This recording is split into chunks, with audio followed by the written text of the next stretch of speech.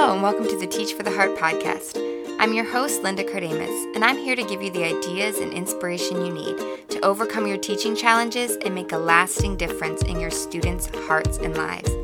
This season, we're discussing 10 traits of impactful Christian teachers, characteristics we need to focus on if we want to go beyond just teaching academics and actually make a significant impact in our students' lives. We're discussing each trait one by one to see what the Bible has to say about it and what it looks like day to day in the classroom.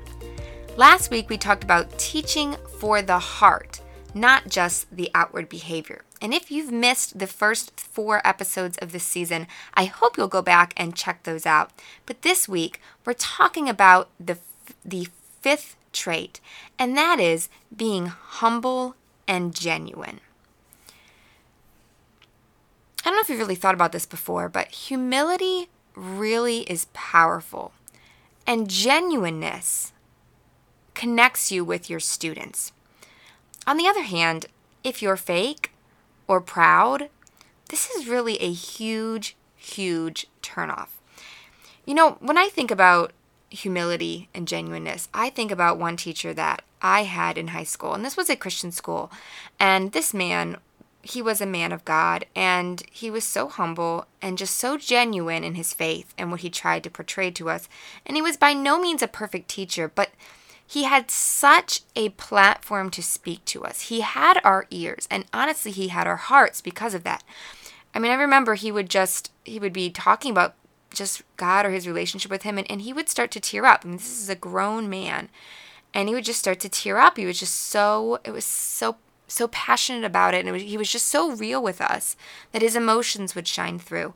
And I'm not saying that you need to cry in front of your students, but I'm just saying he had our hearts because of that. And there were so many students in my Christian school that really, they struggled spiritually, and honestly, like after they graduated, they pretty much left church and didn't come back. But there was still something in them for this one teacher. I remember when he retired, we had a little reception to honor him. I shouldn't say little, it ended up being quite a big reception because there were classmates that I hadn't seen for years, hadn't come back to church, and they were there to pay honor to him, to remember him, because he'd had that impact on their lives, and it really was because of his humility and his genuineness. So as I think about this, I thinking about scripture, I think of James 4:6, where it says, "He gives more grace. Therefore he says, God resists the proud, but gives grace to the humble." We're going to be talking about some specific ways that your humility and genuineness can shine through in the classroom. But before we get there, I have to say, you can't force yourself to appear humble and genuine unless that's in your heart. That makes sense, right? You can't fake genuineness. Well, you can try, but it's not going to ring true. That's the whole point. So if you're struggling with this, the first thing we absolutely have to do is to humble ourselves before God. And whether you struggle with humility or not, this is something that we need to continually do. It's not something that happens once and it's done. But that's where we have to start. As we said, God resists the proud, gives grace to the humble. So, like I said, whether you've been struggling with this or this is something that you are always concerned about, it never hurts to just stop, humble ourselves before God, ask for his help in this area, and just recognize we are nothing and we desperately need him in our lives. So the first thing that we must do is humble ourselves in our hearts before God. Secondly, one way we can show this to our students is by admitting our mistakes and asking for forgiveness if needed. Let me ask you this. What happens when you make a mistake in your classroom? Do you get defensive about it? Do you get upset when a student points it out? This can be as simple as adding something wrong in math class. How do you react to that? Are you quick to say, "Oops, I was wrong"? Or do you, like I said, do you get defensive about that? Don't do that. We all make mistakes, and our students, they know that we make mistakes. So why would we try to pretend that we don't? We need to be genuine and honest and humble about our own inadequacies. So sometimes it's just a simple math error. Other times, though, we blow it. We do. We fly off the handle. We handle a situation incorrectly. We try not to, but these things are going to happen. We're just human. And when they do, that can actually, and we feel, when that happens, we normally feel horrible. We feel like it's just too late. Our students are never going to trust us again. But that's actually one of the most powerful opportunities to build rapport. And that is when we go and we humbly ask for their forgiveness. We say, I was wrong to handle it this way. I shouldn't have done that. Will you forgive me? And like I said, when you do that, when you go to your students, you ask for the forgiveness, you admit that you were wrong in how you handled it, that their respect for you is going to grow incredibly, and you're going to build that rapport that opens doors to speak to their hearts. So 1, humble yourself before God. 2, admit your mistakes and ask for forgiveness when needed. 3, in being humble, we need to remember to listen to advice from others. Sometimes this is direct advice from a principal or a fellow teacher. Sometimes, though, this comes in the form of negative feedback, whether it's coming from parents, admins, or even students.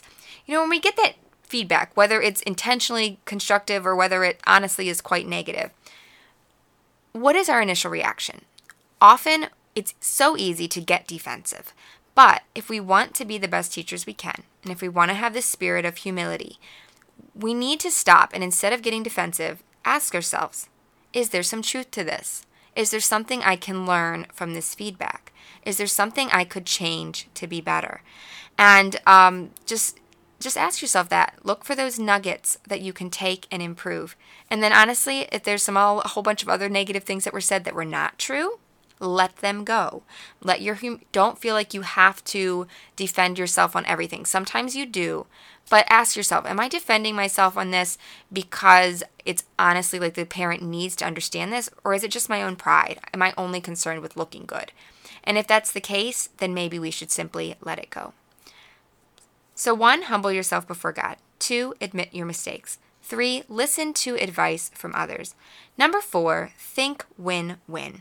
We've talked about this before, but the concept here is to always remember that we are on the same team and have the same goal. I'm talking especially about your interactions with parents, fellow teachers, and administrators. It's often easy to feel like we're at odds with these other adults that should be on the same team as us. The problem often comes because we disagree on the how, on the way to make something happen.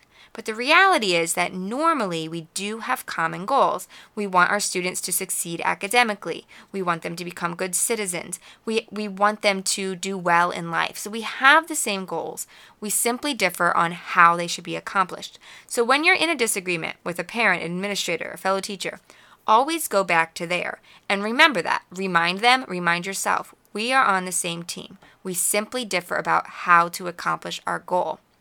And when you start from there, that will help you have an attitude of humility in realizing, I have my opinion, but they have an opinion too. We need to consider each other's opinions and work together to solve this problem, not be at odds.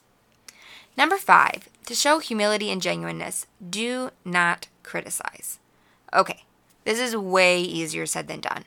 But this comes from 2 things. 1, it comes from an inner humility.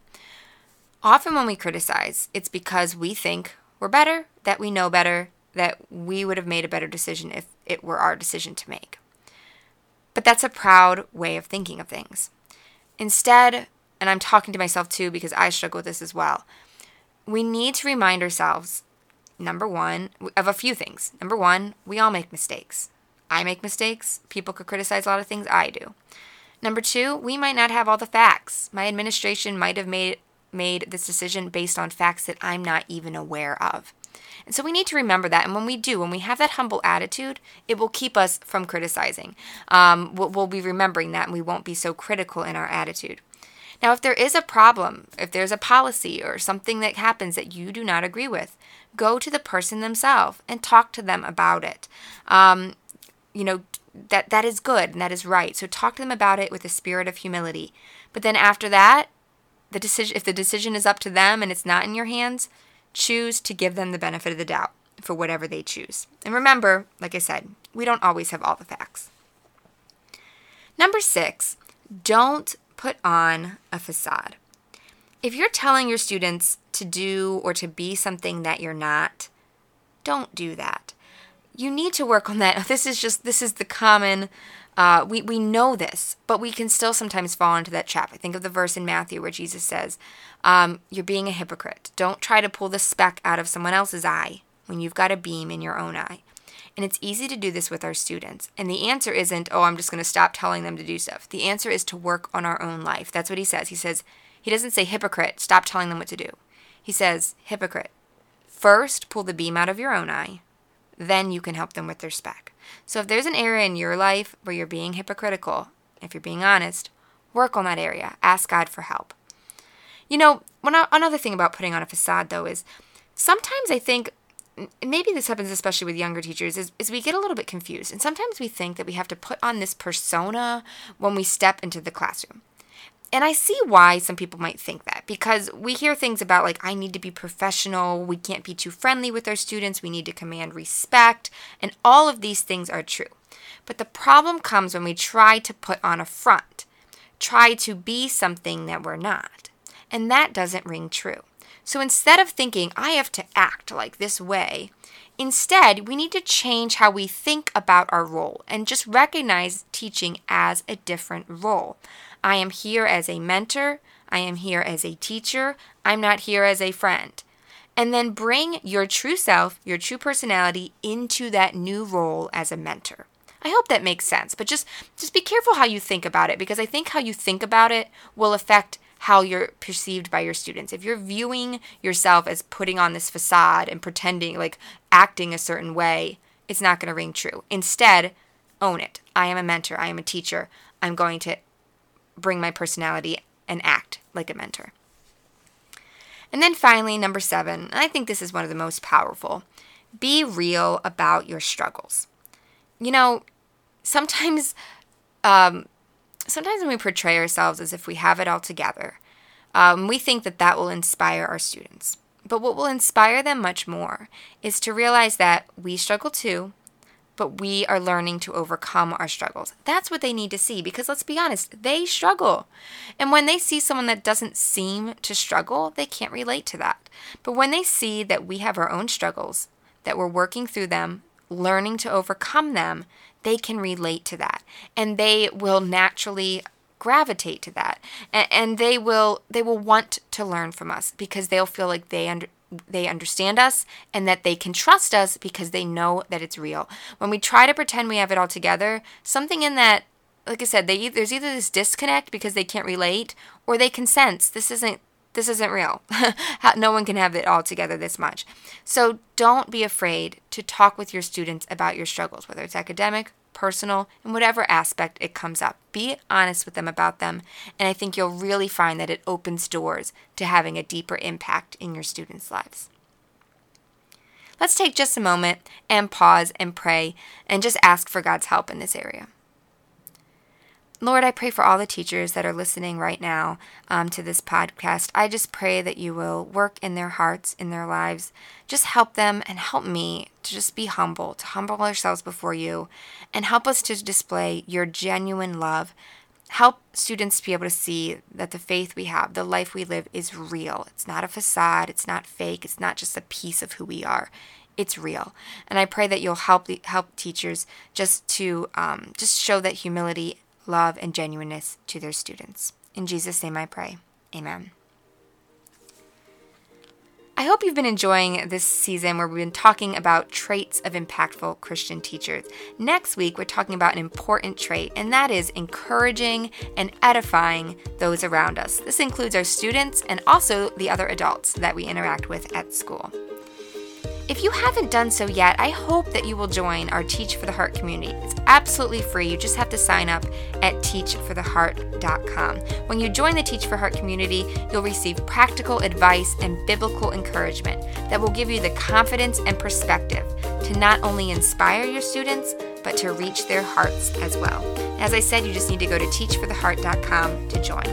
If you'd like any of the notes or links, you can go to teachfortheheart.com/season 3. I'll see you next week. In the meantime, keep growing, keep striving. You really are making a difference.